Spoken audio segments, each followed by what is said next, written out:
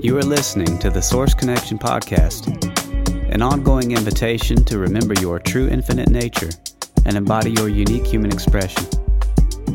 By holding space for the kind of conversations that uplift, inform, and unite us, we are here to amplify the field of possibilities and explore the keys to creating the new.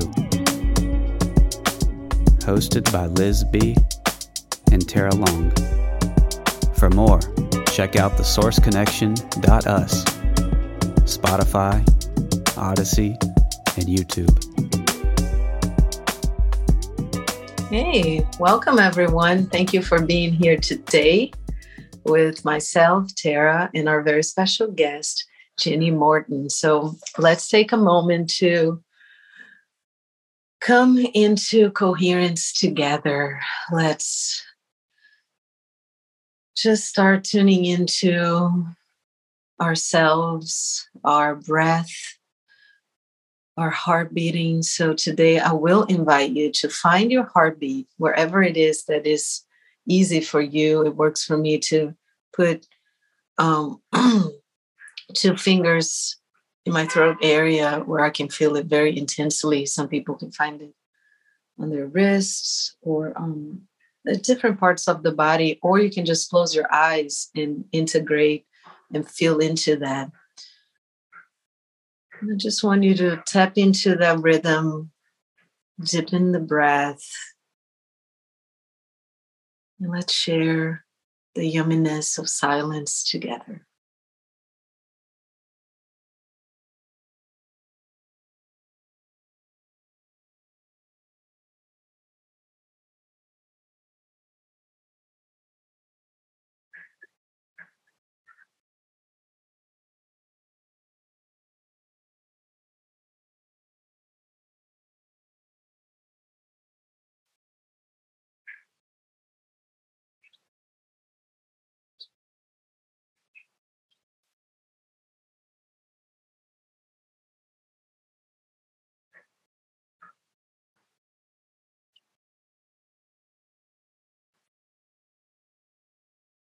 Inviting wonder and curiosity, openness and understanding.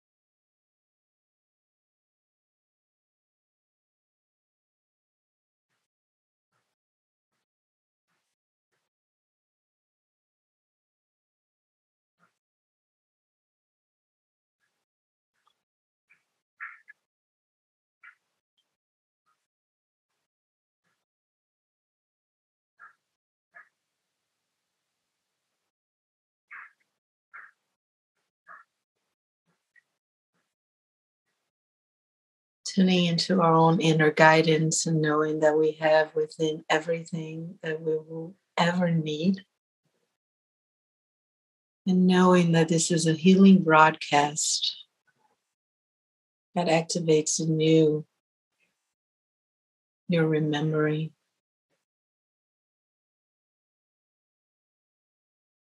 Let's take a deep inhale together through the nose and let's sigh it out.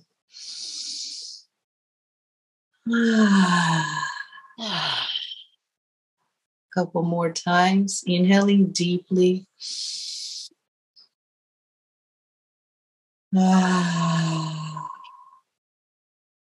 Taking in the inspiration through the breath,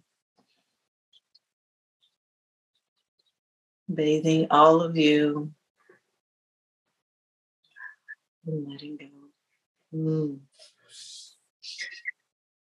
So funny because I said, let's share some silence together. And there's construction outside, and I just hear tang, tong, tang, tong, tang, and banging and dropping. I couldn't hear it. So, Goodness. Yeah. So it was silent for us. Thank you. So I love the contrast and how much it just keeps asking us to remember. Mm-hmm. Mm. So we're here today with a very special person. I met Jennie maybe last year. I don't even know. It feels again like that concept of time. It's not really relevant. And through our common friend, Yerasimos. Hi, bro. And since then, we've been having this very inspiring, beautiful, multi-dimensional conversations. And so last time we saw each other, I said, I'd love for you to come and be a guest at the Source Connection because this needs to be heard by other people. And being a multi-dimensional being, I'm just going to introduce Jennie and touch you to a few of the things, which is way more than that, but a doctor, an osteopathic doctor, and we can go into a little bit of what that is, right? Integrative medicine woman, a performer, dancer, singer, musician, heart math practitioner, author, mystic to me. So I'll leave it at that and we'll take it from there. Thank you so much for being here today. I adore you and I'm so happy we're together. Oh, thank you so much for inviting me and to, exposing me to your wonderful platform as well. And I've been indulging in all the beautiful videos that you have there. So, yeah, thank you. Yeah. We have a very specific place we want to start. I'll let Tara. Yeah, well, and I also want to invite you to just say whatever else you may want to say about yourself that feels relevant at this time. But in addition to that, first of all, your website is just so beautiful. Just the feeling of it when I go there, it's very calm and it just, it's very, and I love the first thing that you see is that Jennie is the storyteller, which I love so much. Because we always talk about the stories we're telling now, right? This on here in the Source Connection. And then the after that, it says our bodies express the stories we tell ourselves. Is your story a good fit? And I'd love for you just to expound on that in whatever way you'd like to. Yeah, it's something that, over the years of treating people, and I'm a British trained osteopath, and we're very hands-on manual medicine. We don't prescribe. We don't do more of the allopathic stuff. And, it just sort of developed over time that I was like, it's so much more about what I talk about with the patient and the stories that come up through that medium of touch that really are the essence of what's going on for the person, and that treatment is normally targeted at the what rather than the why. And osteopathic sort of philosophy is all about getting to root cause and really sort of understanding where these expressions are coming from in the body. And one of the things I always say to people, which sometimes makes them go, whoop, is I said, there's never anything wrong with the body. And often they're coming to me with some sort of, pain, or it's like something wrong. It's like, there's never anything wrong with the body. In fact, it's an arrogance of us to assume that because we are in discomfort, that there is something wrong. The body is always healing. And people say, when will it get better? When will I start? I'm like, it's now, if you're breathing, you're healing, right? And although there may be discomfort going on, that's the body trying to calibrate. It's trying to come back into balance.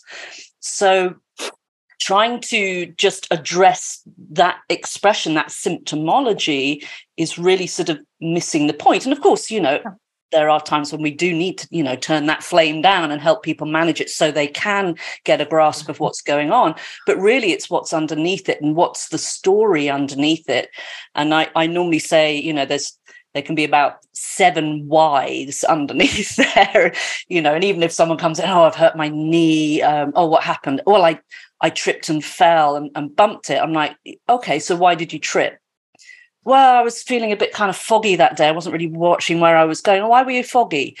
Well, I hadn't really been sleeping that well. Why aren't you sleeping? And back until we really get to the crux of what's going on. So that's the story, right? And I love the phrase that, our biography becomes our biology, and that it may be a localized story like that, that's something that's going on in the sort of, present context, or it may be an emotional pattern, a behavioral pattern that was set up very, very early in childhood, that has manifested in this expression through the body later in life. So that's the part. It's kind of like the detective story. That's the bit I love to get to. It's really sort of to dive under all the layers. And whilst we can sit and talk about that, when I first work with somebody, we take a sort of history and have a deep chat about what's going on. Really, it's once we get hands-on, that starts to open up, and the things that they didn't even think were relevant. Again, the body is so intelligent. It's beyond whatever we can perceive as. I always talk about the difference between intellect and intelligence.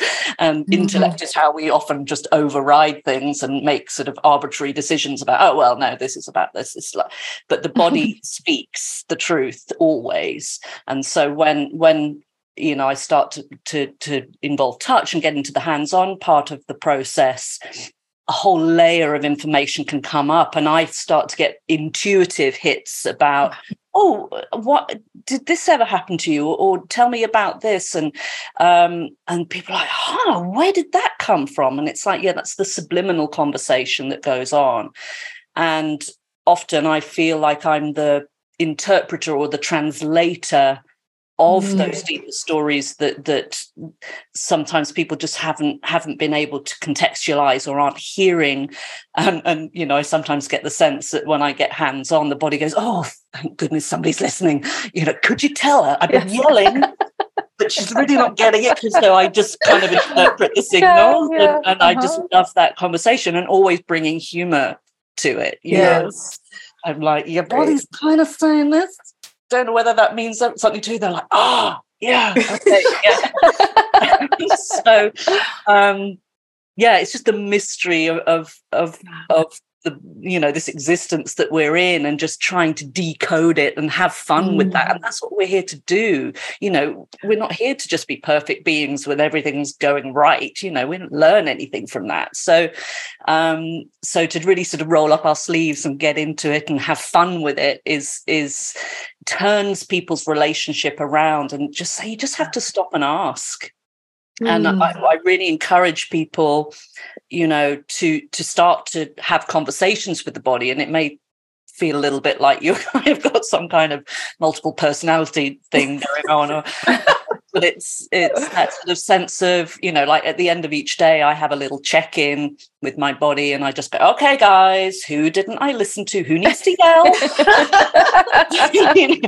Just create that forum, that line of communication for, not necessarily for the body to speak, but for you to be able to tune in to those deeper messages. And at first, you often just get crickets and you think, this is kind of weird, I'm just kind of lying here. But if you just keep allowing for that space, you'll start to get these, intuitive hits, and this information coming through, this deeper intelligence coming through that we haven't been taught to connect with, and I really feel this is something that we should be encouraged to do from childhood. We tend to shut it down with this sort of, that's just silly, But so keeping that fun frequency, because it's all about vibration and frequency. So when you're in that frequency of fun, I'm like, hey guys, let's have a conversation, and that in itself allows for those messages to come through. Yeah. So that's really sort of where I've gone with this idea of the story, because a lot of the time people are living, an existence that they feel is accepted in some way. You know, they're trying to please, to be accepted, to not be shunned from the tribe, and often suppressing aspects of themselves that they don't feel are accepted and would cause them to be, you know, not one of the gang. And that's a sort of a fundamental need, that we need to be in connection. And if we feel we have something going on that threatens that, we'll suppress it. But if you're not in truth, that will manifest as symptoms at some point in your life, because the body needs you to be in your true frequency. So helping people to just kind of dissolve some of the layers and look at what, you know, even the word personality, right, comes from persona. That's actually comes from the Greek, although it's kind of Latin terminology, from the Greek idea of wearing the mask, right? The Greek theatre mask. Persona means per, through, sona, sound, how you pass sound through the mask.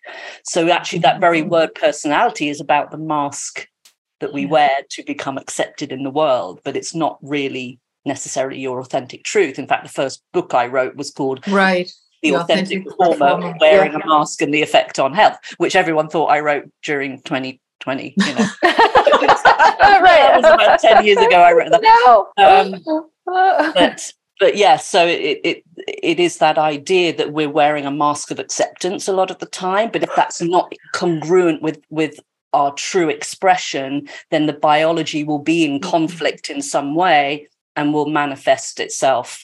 So unless you get to those stories, the symptoms will keep sort of running through your life. They might be louder at some times and quieter at other times, but, you know, it's still there. So that little frequency, that little incoherence is just running through your system all the time.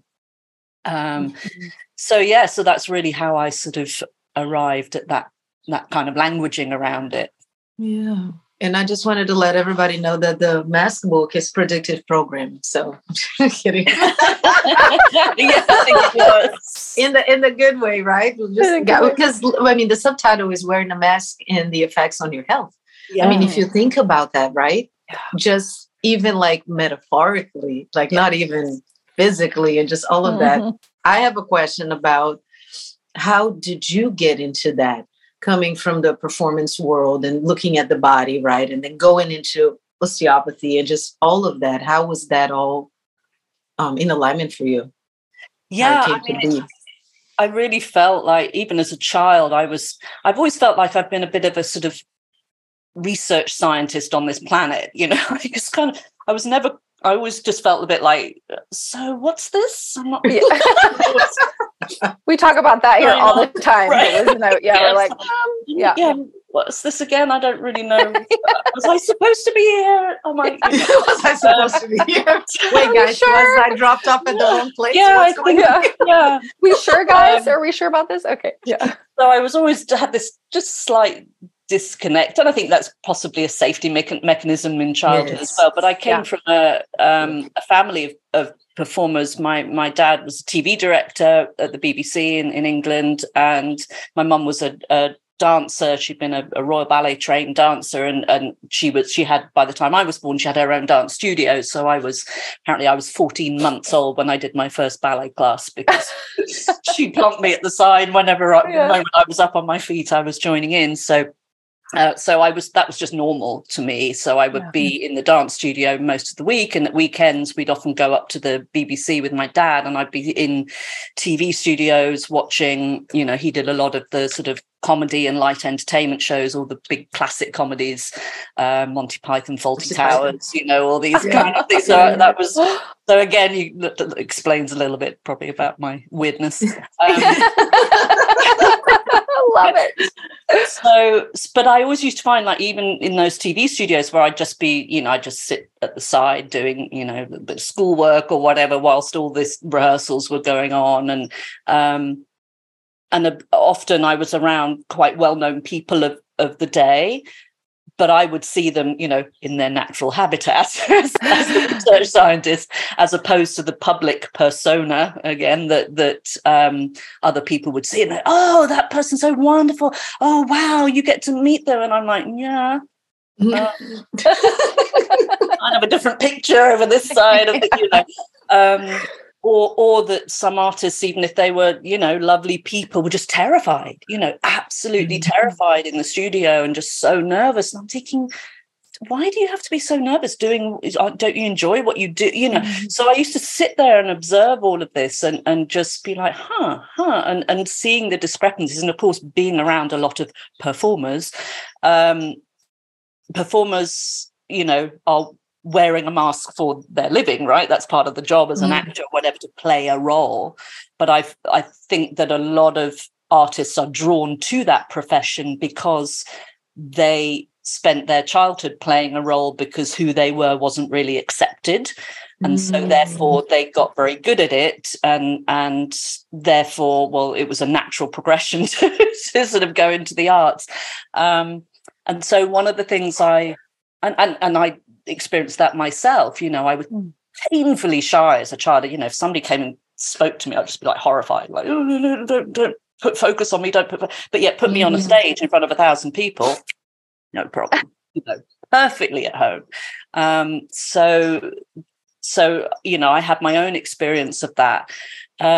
So as I, and I was a child performer as well. I did my first film acting job when I was like 5. And then at 8, I started touring with a ballet company. I had a child role and I toured for 5 years. So I was in and out of school. I was at a full-time theatre school anyway and touring. So I was just around, adult professionals all the time. So I, got to know the psyche very well of the performing artist. And so then as a dancer, I was a ballet dancer for years and then did musical theatre and was a singer and had a lot of injuries and things that you get as a performer. But it was very difficult to find people to go to for treatment who really understood what you did for a living. They're like, oh, well, you need to rest. It's like, no, I have 8 shows a week. And if I'm not on stage, I don't get paid. So you need to help me get. And so I decided, I just had a bit of a knack for sort of massage and stuff. And so every show I did, I used to sort of become the unofficial company masseur. And people would say, I'll give you a bottle of wine if you do my shoulders. So I started doing these, and then people were like, oh, you should train in this, So I ended up training as a sports massage therapist when I was still working in theatre. So I would treat people in the day and then do my show at night. But I could really get to the root of what they were doing, because again, talking about root cause, dancers' injuries, musicians' injuries are normally coming from something in their technique or in the particular repertoire they're doing at the time. So if you don't go back and address that, they're just going to repeat the behavior that caused the problem. So I was able to really, pick apart technique and things and clean out those things that were sort of leading them down the injury path. And then, with anything in the sort of healthcare realm, the more you know, the more you realize you don't know. And actually, the more terrified you are of what you don't know. You're like, I don't know whether I should tell you, I don't know enough. So I would always be referring people on to osteopaths when there were things that were going beyond my realm. And as artists, a lot of artists are very drawn to osteopaths because they have a very global approach to treatment rather than being very sort of, well, it's just your knee, so we only look at your knee. We look at the whole system. So at a certain point in my career, I was transitioning out of theatre work and I was singing with a band, and so I had days free. And so, because osteopathy is a 5-year degree program and it doesn't really fit with an 8-show week in theatre, so I decided to train as an osteopath, but was still performing all the time with the band that I was with. It's a big band, 20-piece swing band. So wow. Singing that. So I developed, into osteopathy. And then as I was working in London at a specialist performing arts medicine clinic. So we have performing arts medicine, which is kind of like sports medicine, but for performing artists. And I was working at that clinic, and so treating primarily artists. And I realized that the people that came in, artists are often always playing a role. They come in and say, I'm an actor. And I'm like, yes, you are. so accurate.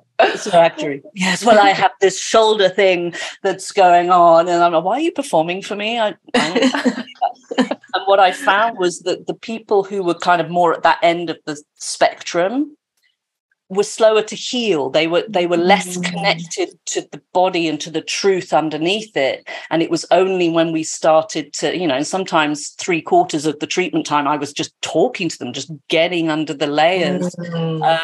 And when we really got down to, well, what, who are you really?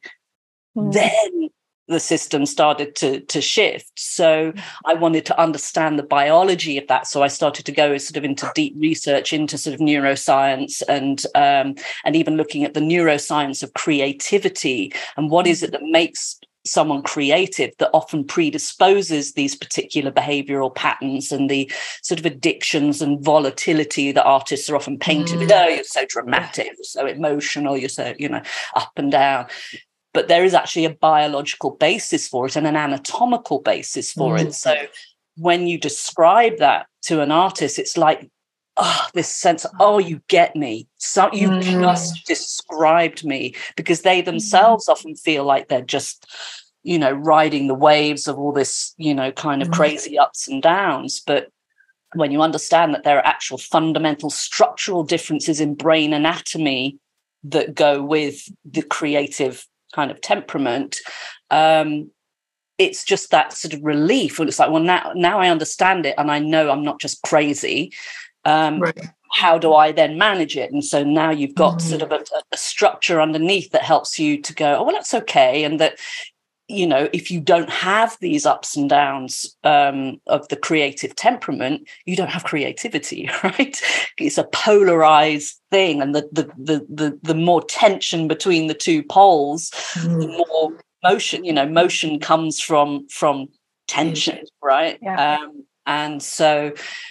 And that kind of led me over the years into more, I'm now down to the quantum level and sort of quantum physics and unified physics, and getting down to, because I was always very intuitive as a practitioner, but I was very sort of rigorously trained, and I was in sort of deep academia for a while. I helped develop a master's degree in arts and medicine.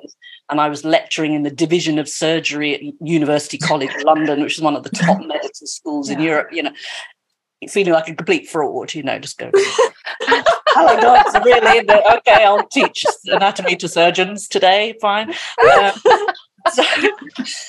But made it a performance, and they all were like, oh my God, I've never been to a lecture like this before. It's like, if in doubt, I'll just do a song and dance number if I'm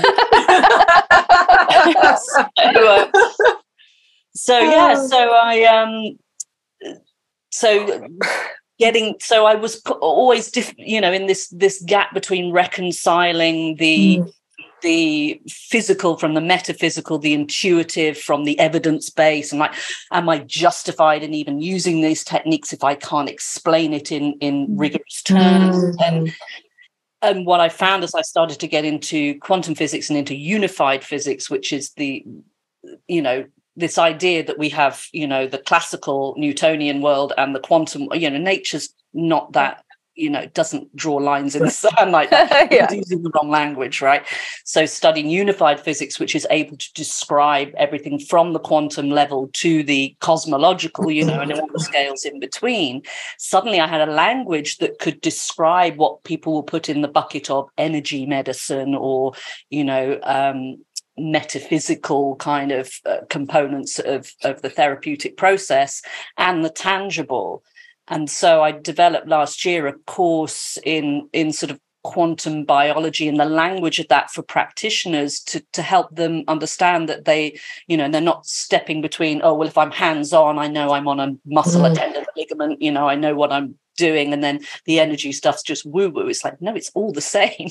And there is a common language that can describe all of this and therefore give you sort of give validity to those things that are so powerful and often more powerful than the more traditional techniques, so that we can broaden that toolkit and give ourselves permission to use everything within that toolkit, and not sort of see them as these segregated things, and help the people you're working with understand that, and to trust those intuitive things, and that they can be explained in sort of, physical terms. And the body is not really biology, it's physics. When you start looking at it, and on that level, it's all energy, frequency, vibration. Right? Yeah. So again, you're translating again, right? Yes. Just from that, just very solid, and I'm air quoting here, to then what is this thing? Yeah. And then just how do we put this into words? So maybe people who are a little bit more brain oriented can go, okay, I get it, right? Some people don't need that. Yes, some people don't need it. Yeah. Yeah. I would say, when you're working with people, you can't just have one language. Exactly. Expect it's a one size fits all. And so when you've got all these different ways in, and when you use your intuition, when somebody comes in the door for the first time for a treatment, I'm already like, where are you energetically? What language is going to hear better? What's my entry point? And, so some people I'm very kind of, nuts and bolts, and it's all very kind of, tangible. And then others, we can go straight to that softer place, the more energetic place, and then come into, then describe, well, actually, there's a tangible thing going on here. So you have to have this elasticity to be able to accommodate everyone, to get, the best results for everyone, and to speak the language of whoever's in front of you. Absolutely. Yeah, I'm curious, Jennie, what your experience is with, you said it at the beginning, something about you find kind of the same kind of whys over and over for people, right? For performers, like the root causes. So would you share some of those? Like what are, of course, everybody's unique. Everybody's so different. It's never going to be cookie cutter. Just interested in kind of a general overall, like for performers, what is there like when you get down to the nitty gritty? Yeah, so I think, one of the core things that are under so many of the layers is identity. And again, this sense of who am I truly, and particularly performers who are highly skilled, highly successful often, and perhaps were from childhood. I used to teach at the Colburn School in downtown, which is sort of like the Juilliard of the West Coast, elite level music conservatory. And you're getting, these incredibly talented classical musicians who, were training from the age of 3, went to live with their teachers. And so often their identity is completely wrapped around their ability to play their instrument, to dance to the degree that they do, or sing, whatever their modality is. And if you take away and say, right, I tell you tomorrow you're no longer able to play your cello or your violin, or whatever. Yes. Who are you? There's just like, there's nothing under there, because their entire focus.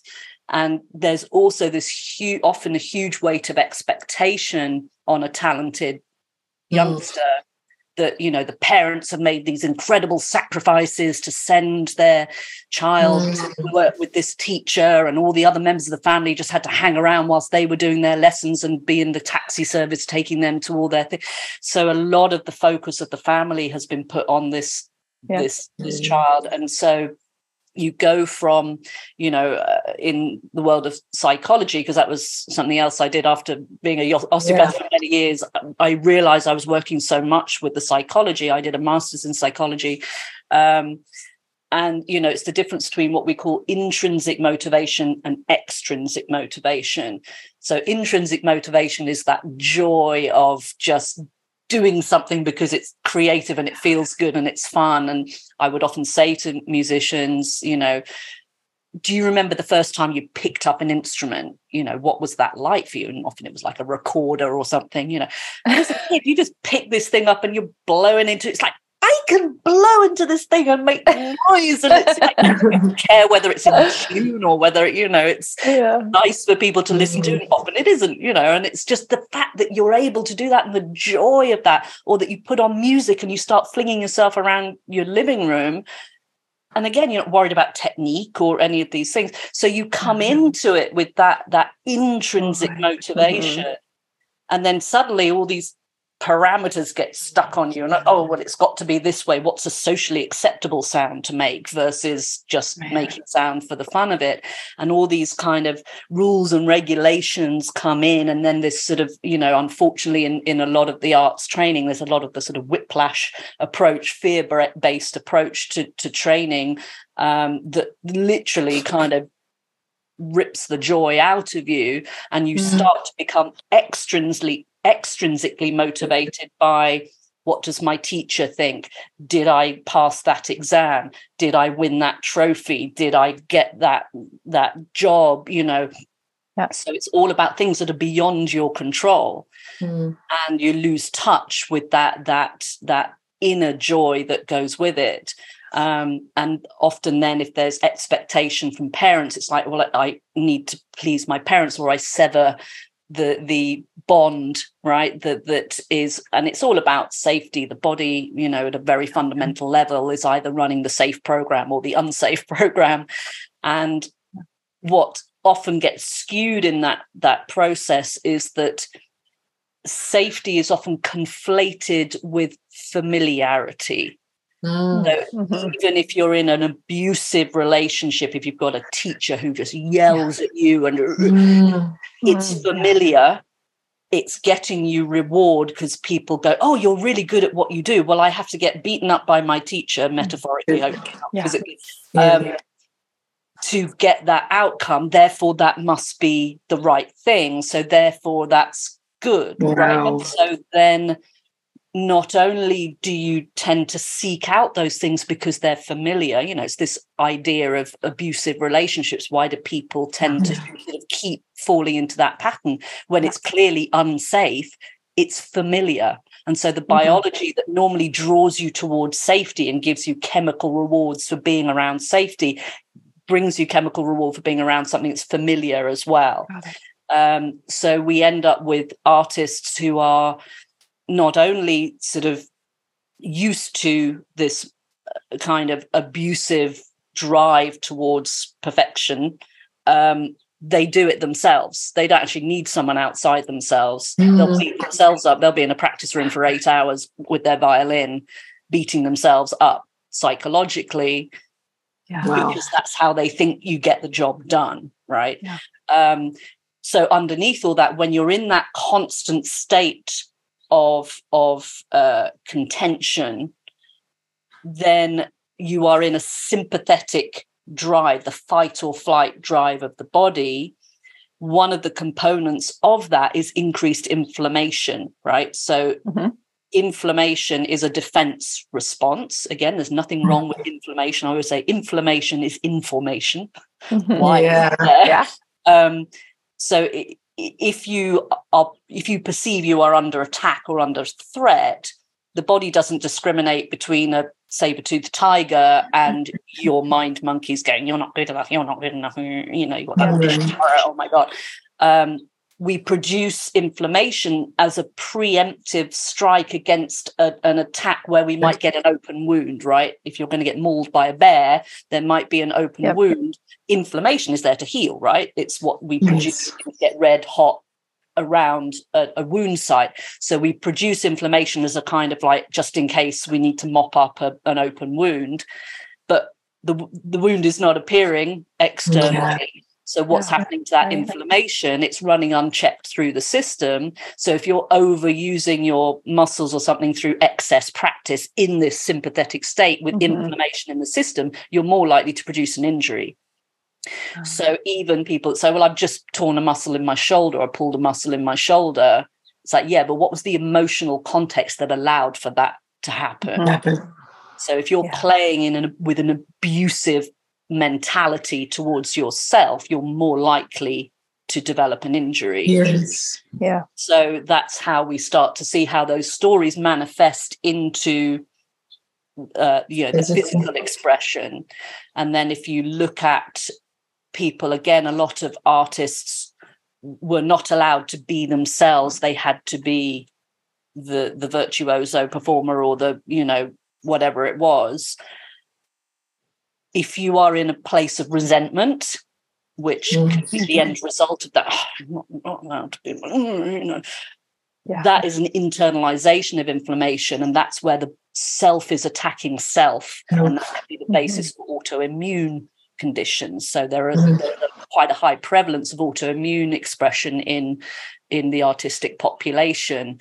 So it's again some of these skewed emotional boundaries that are underlying that, and that we've been entrained to beat ourselves up.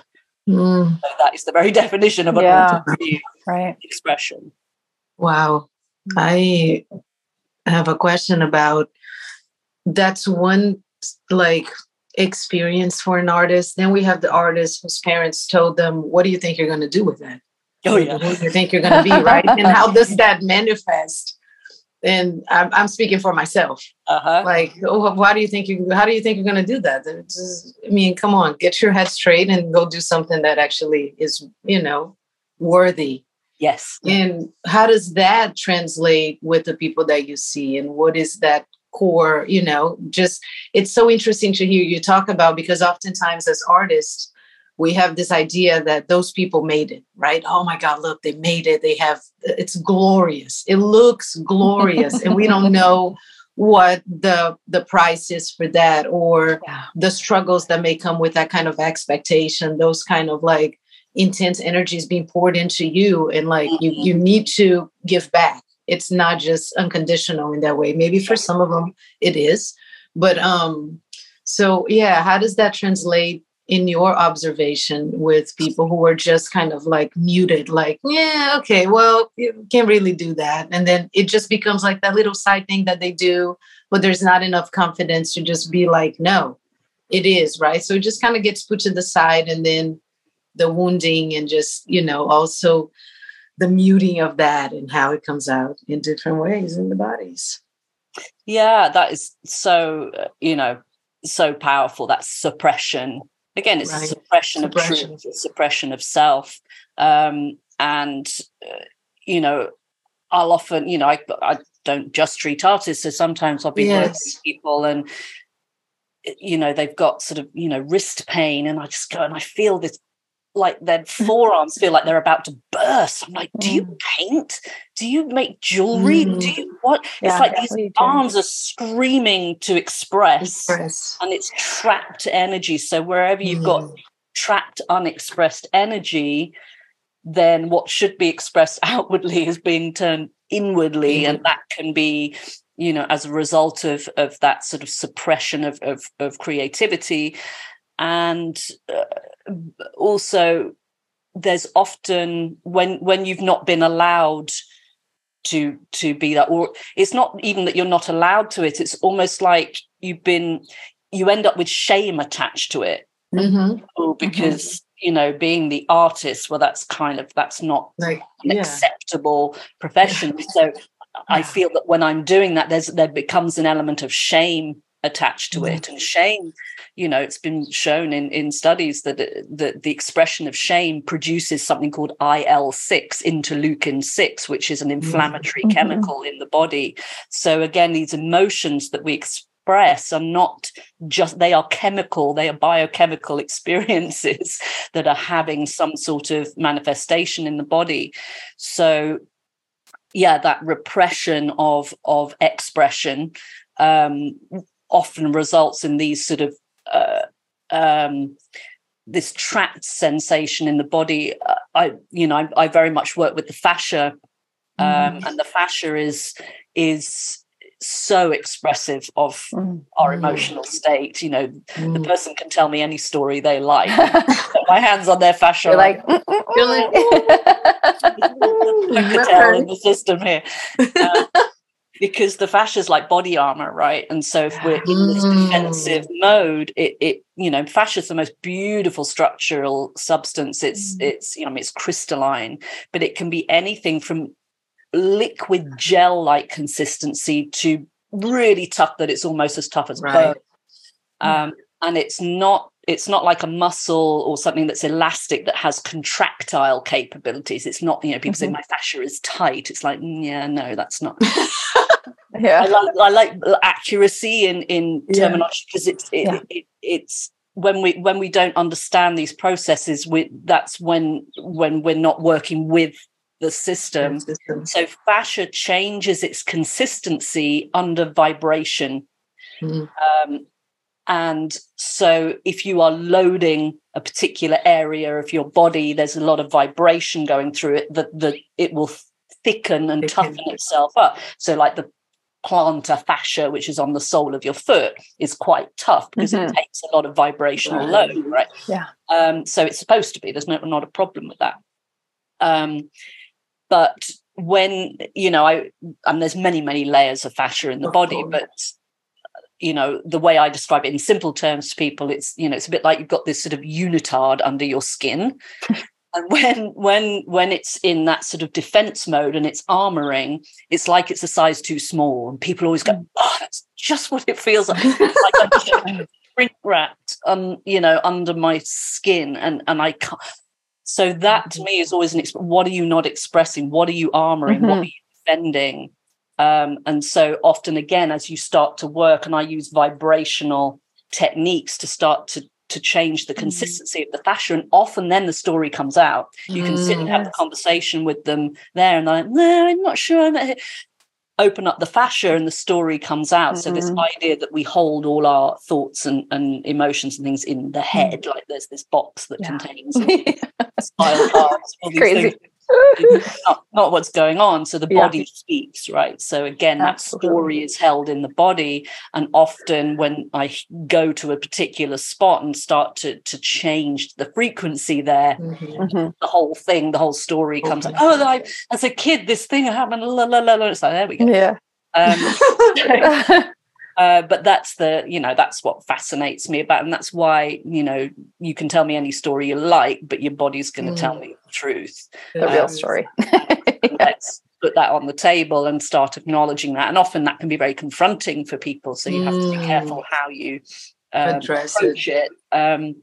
But sometimes all I'm doing is just starting that little line of communication, and then you go and play with that, and it's an exciting thing to do.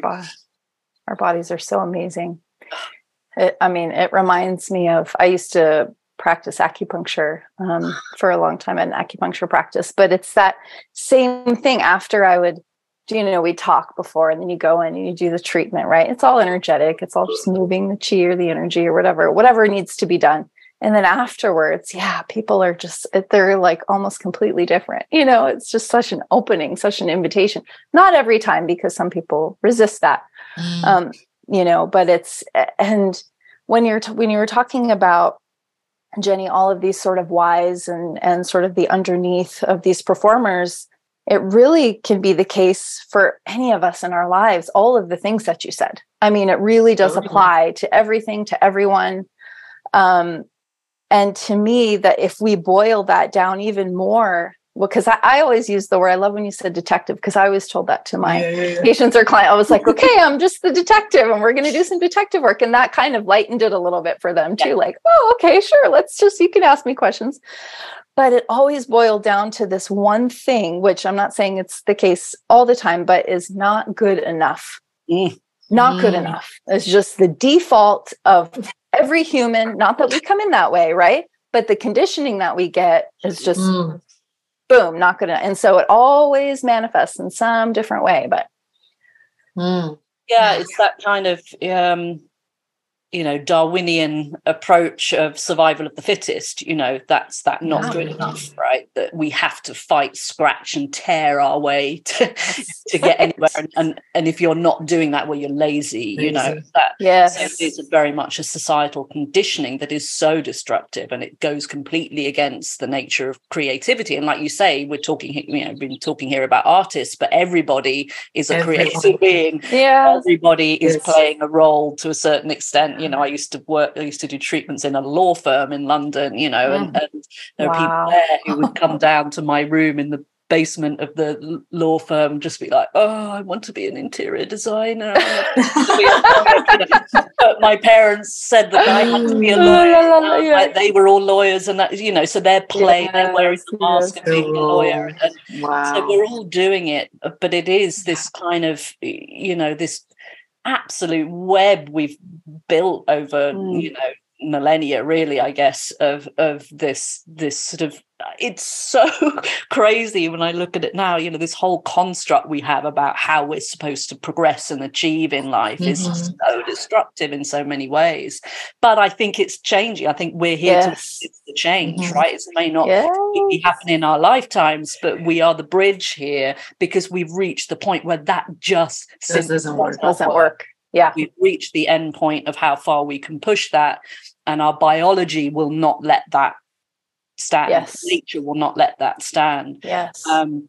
So we are starting to find these new ways and new languages for things, and permission to just be in truth. And if everybody was just in truth, I've never, over the years, I've been treating people, this language of anxiety. I didn't know what that meant as a child, and now I'm getting 9-year-olds brought to me who said, I suffer from anxiety. I'm like, what are we doing? And I think there's many layers to where that's coming from, but it's just exhausting. What are we doing? So I feel like we are at this turning point, and I think, a lot of us came here to be here at this time to help with this shift, and to just be a little bit ahead of the game, and this ability I've always had to kind of just step back and view everything from a quite objective perspective, just look down at it like a chessboard and go, why are people doing this and why are they doing it? I always, when I talk about these whys, the wisdom of whys, the whys, I was the kid that drove my parents mad by going, why? Yeah, but why? Yeah, but why? Just because, So that's what stands you in good stead. Question. Yes. And if it doesn't make any sense, don't do it. Don't do it. It's like, that's just stupid. And that's again when I love using humor, when people have got, I don't know, some sort of ritualistic behavior that they're stuck in, or an addictive pattern. It's just, when we pick it up, it's just silly. Go Monty Python on it. You with a fish and go, well, that's just stupid. Why are you doing that? So, and then I go, I don't know. I don't want. Should we try something else? So that relief of just like, I can just laugh at it and let it go. Get over yourself. It's like we're all here to mess up. We're not here. It's like when I teach, I still teach ballet sometimes, and I was a professor at Chapman University for a while teaching ballet, and I'd get all the freshmen coming in and in this completely hyper perfectionist state, trying to, prove themselves to me. I'm like, if you're perfect, I don't have a job. Yeah, I don't need to be here. I need to earn a living, so could you please not be perfect so I can help you? And there is no perfect. There's no when I'm teaching people, sort of pre-professional level, either as musicians or as dancers, I'm not here to teach you to be perfect. I'm here to teach you how to dig yourself out of a hole. Because you're on stage, you're going to mess up. It's just doing 8 shows a week, you're going to mess up. Sure. What you need, the skill you need to learn is how to dig yourself out of a hole. And people that have a linear trajectory to success, who've never encountered failure, they have no tools to deal with it. They have no tools to deal with adversity. We're here to learn how to deal with adversity, not to be perfect. So when you change the goalposts like that, it's like, so now when something adverse happens, it's an opportunity to figure it out. You never learn to figure anything out if everything's always perfect. So things that go wrong, or when you slip up, if I'm working with people with addictions or things like that, I messed up, and I'm like, great, well, that was an opportunity to be a field experiment. Okay, what were all the steps that led to actually going and reaching for that thing that you were trying not to reach for? And I like people not to focus on, I'm trying to give up the cigarettes or the whatever. It's like, what were you using that thing to suppress? What's wanting to come out that was helping you to keep that focus on that? And then this just becomes irrelevant in the process. So again, it's just shifting people out of these patterns of behavior that we've been indoctrinated into, I'm just going, that's just stupid. Let's do something else, you know.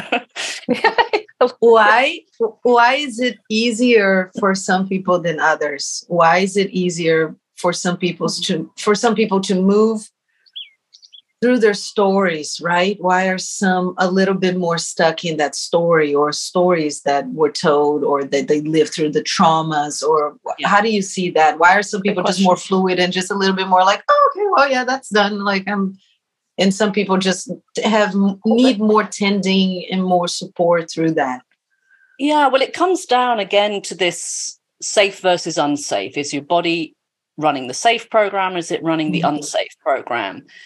And a lot of people, again, it's this conflation of safety and familiarity, you know, and I see this a lot, and particularly with performers, actually, you know, where people have either an injury or some sort of, you know, physiological process that's causing symptoms that they actually don't want to get rid of, but they're actually, you know, they're saying, oh, I just want, you know, I'm getting rid of it. It's, at some level, it's serving them. And so with artists, sometimes, oh, I've got this shoulder thing, and you know, it's been going on for months, and it's just not going. I've tried everything, blah blah blah. And often, the longer you've been away from practicing your craft and away from the profession because you haven't been able to play or dance or whatever it is that you do, the fear of going back and not being good enough again. Injury serves a purpose to give you a reason to fail, right? Oh, well, I can't go for that audition because this isn't better yet. I'm not ready. So it becomes an excuse to fail that keeps you safe because you don't want to put yourself out there to be rejected. And they go, oh, you're not good enough. Oh, we had somebody else while you were off with your injury who was better than you. Sorry, you've no longer got your job. Right. So there's that going on. But on a broader level, that happens with people, even with things like autoimmune, or, you know, and I don't like to, you know, I don't want this to sound like it's like blame language. Oh, get over yourself. And, you know, yes, people are having these manifestations, but often they become so defined by a diagnosis. And it's one of the things that I just, you know, I really try not to, you know, what have I got? You know, label for it. And, you know, I'm not going to tell you because then you're going to become it. Oh, I've got this. And that attracts attention, right? Oh, right. Attracts sympathy. Yes. So a lot of people are being comforted by the fact that they've got something that requires sympathy. And I'm not saying that they're consciously necessarily doing that, but it becomes a thing. And I've seen it a lot with people that, you know, support groups are great. I don't want to say that they're not, but sometimes it becomes a self-fulfilling prophecy. Oh, well, I'm in my support group for my whatever exhibition. And then you're all validating each other's behavior rather than wanting to look for a path out. You're finding comfort in the fact that I'm being seen and heard. People get me, which is great, but you can have that without the condition as well. Right. So it's just sort of what is making someone feel safe, and sometimes having their diagnosis makes them feel safe. And when you start to say you don't have that anymore, who are you? Well, now you don't have an excuse not to go out and do the things that you say, oh, I've always wanted to do that. Have you really? I really want to climb that mountain. Right, off you go. You're good to go. You know, so it's again, am I safe? Am I unsafe? So a lot of what I do is boiling down to helping people's nervous systems auto-regulate. So again, it's a childhood thing. We come into this world as an imprintable being, and we are our nervous system sort of parameters, if you like. It's the elasticity of it is dictated by the environment, right? It's like genetics versus epigenetics, right? It's not the entity, it's the environment within which it's cultured. You know, we talk about culture medium in a petri dish. Yes, right? It's the same as we are in the broader cultural medium. And so if you are brought up in a household where there's a volatility, then your nervous system doesn't learn to auto-regulate because there's volatility and and even if that, I don't mean necessarily like in an abusive way, but you just got a highly anxious mother or something who's not auto-regulated herself. Yes. And you as a child, you have to, because we are, as human infants, we are completely helpless, right? If we're left alone, we don't survive. We are completely dependent on a caregiver for our survival. We're not like some of these little Bambis and things that come out. They're good to go. So therefore, we have to protect the bond with the primary caregiver, whoever that may be, for our safety, again, right? For our survival. So if you've got a very hyper anxious parent, then it becomes your job to keep quiet, to if I scream because I need something, I'll get yelled at or I'll get left alone, so therefore I will repress my needs to protect their mood. Therefore I protect the bond, and you therefore sort of believe, you have to believe as an infant that your caregiver can do no wrong, otherwise that threatens your survival. If they're a complete mess, then I'm I've had it, right? So we therefore can see no wrong in them, even if there is wrong happening. It's familiar, right? So therefore our bonding chemicals, which are dopamine, serotonin, all these things that help us bond with a caregiver, get bonded to something that's volatile. Therefore, we see volatile as safe. We'll go and seek out volatility in our life because we perceive that as safe because it's familiar. So it's kind of, so a lot of the time we're having to go back to that and figure out where did this come from and how can we relearn. We can still, nothing's set in stone, but we have to kind of figure out where where it got skewed so that we can learn to auto-regulate the system, later in life. It's a bit like people that have sort of dyskinetic disorders, sort of, movement disorders and things. Often they missed out crawling. It's like you go back and do crawl therapy to put back in that neurological stage of development that was missing. So it's just that, it's just like, let's find a way for you to regulate your system that's not dependent on you seeking out things that are no longer useful to you, and to not blame it. So there's no blame. You were just trying to stay safe. So because there's also shame when you believe a parent can do no wrong, and then things are volatile, you have to believe it's you because they can't do wrong, so it must be you. That brings shame. Then we're into the inflammatory mess that shame brings, and so then there's shame attached to everything go through. So that's kind of the often the ladder that I'm looking at, of even just, somebody that can't sleep or has anxiety or something. Often it's getting back to those stories from childhood and letting go. There's no blame to parents, that they were just programmed the way they were programmed. That's right. People say, "Oh, is this inherited?" Well, it's the behavior that's inherited rather than actually a genetic disposition to these things. Yes. Wow. I said it was going to be a healing broadcast, and no one noticed, but my eyes have been, increasing watering. In what it's a very hydrating conversation. Let's put it that way. Yes. Yes, it has been. Jennie, I would love to know, as we kind of wrap up here, what is your most favorite part of what you do or how you do it, and what lights you up the most about it? I think what lights me up is actually not knowing. It's like, ooh, a new person.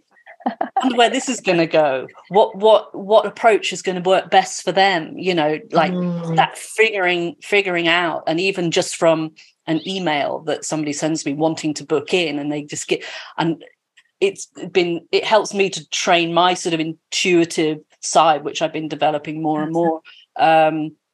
To the point now where I just get their email and I'm already dining. Oh, I can feel there's this in the system and that in the system. And then this sort of non-local entanglement thing, which in physics I can now describe, although I used to call it intuition, whatever. Now I can describe it in actual terms of physics, that I can pick up on those frequencies. And then when I meet them, I'm like, ooh, was I right? Was I wrong? Was I off?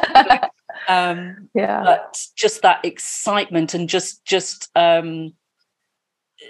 helping people to catalyze some excitement for their healing journey, rather than, we tend to approach everything with like this doom and gloom. It's pain, and I'm never going to. Well, you're never going to get. The universe. The way physics works is that the universe is just reflecting back to you what you're putting out. So if you go, I've always had this back pain, I've always had it, well, then you'll always have it, right? Because that's right. The universe, it doesn't judge, it's just reflecting back. Whereas if you can, helping people to catalyze this excitement of, what would it feel like not to have that? Can you feel that in your body? Yeah, I can. It's like, well, then you're healed. You can dial it up.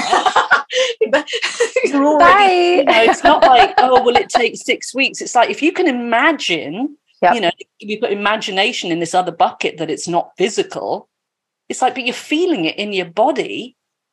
So if you can do a daily meditation of what it just feels like to feel fabulous in every cell of your body, well, that's it. What's the problem? You're already healed. And yes, you may collapse back into old patterns, but then we just need to find out, well, what are the breadcrumbs that lead on that path to get to that pattern, and let's just not do those.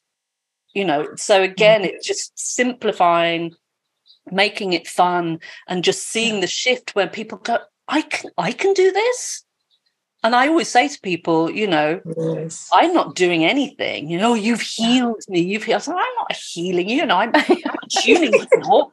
I'm helping you attune to different frequencies. I'm showing you the options. You're doing it. It's absolute arrogance. If I could possibly do anything to you, you're doing it. Yes. So putting that sort of, it's me. So that's what I enjoy about it, and the fact that I never do the same thing twice in a day, So it keeps, because I get bored very easily. So I can relate to that. Oh my goodness, where can people find you? Let them know.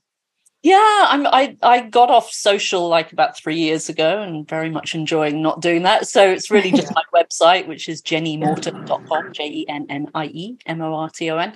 And I've got a newsletter there, which I hardly ever do, but if I've got events and things, I will do a little blast out, so you can sign up to that if you want to know where I am and what I'm doing. And I've got some sort of online learning there, a few little free things and an anxiety course.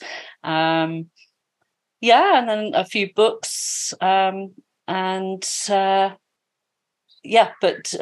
website's the main way to get me. And we're going to extend an invite whenever you want to come back and talk about the 3 books you're writing. And maybe by that time you've written one or whatever, we would love to have you here. Yeah. I know about them, but I think people would really enjoy listening to you talk about them. And thank you so much for being here. Yeah, thank you, Jenny. It was such a pleasure. Thank you for having me. It was so fun. And it's just so fun having you. It was fun being here. Yes. With my weird morning lighting in this place. It's great. Angelic. Yeah. Thank you, everyone. Yeah. See you soon.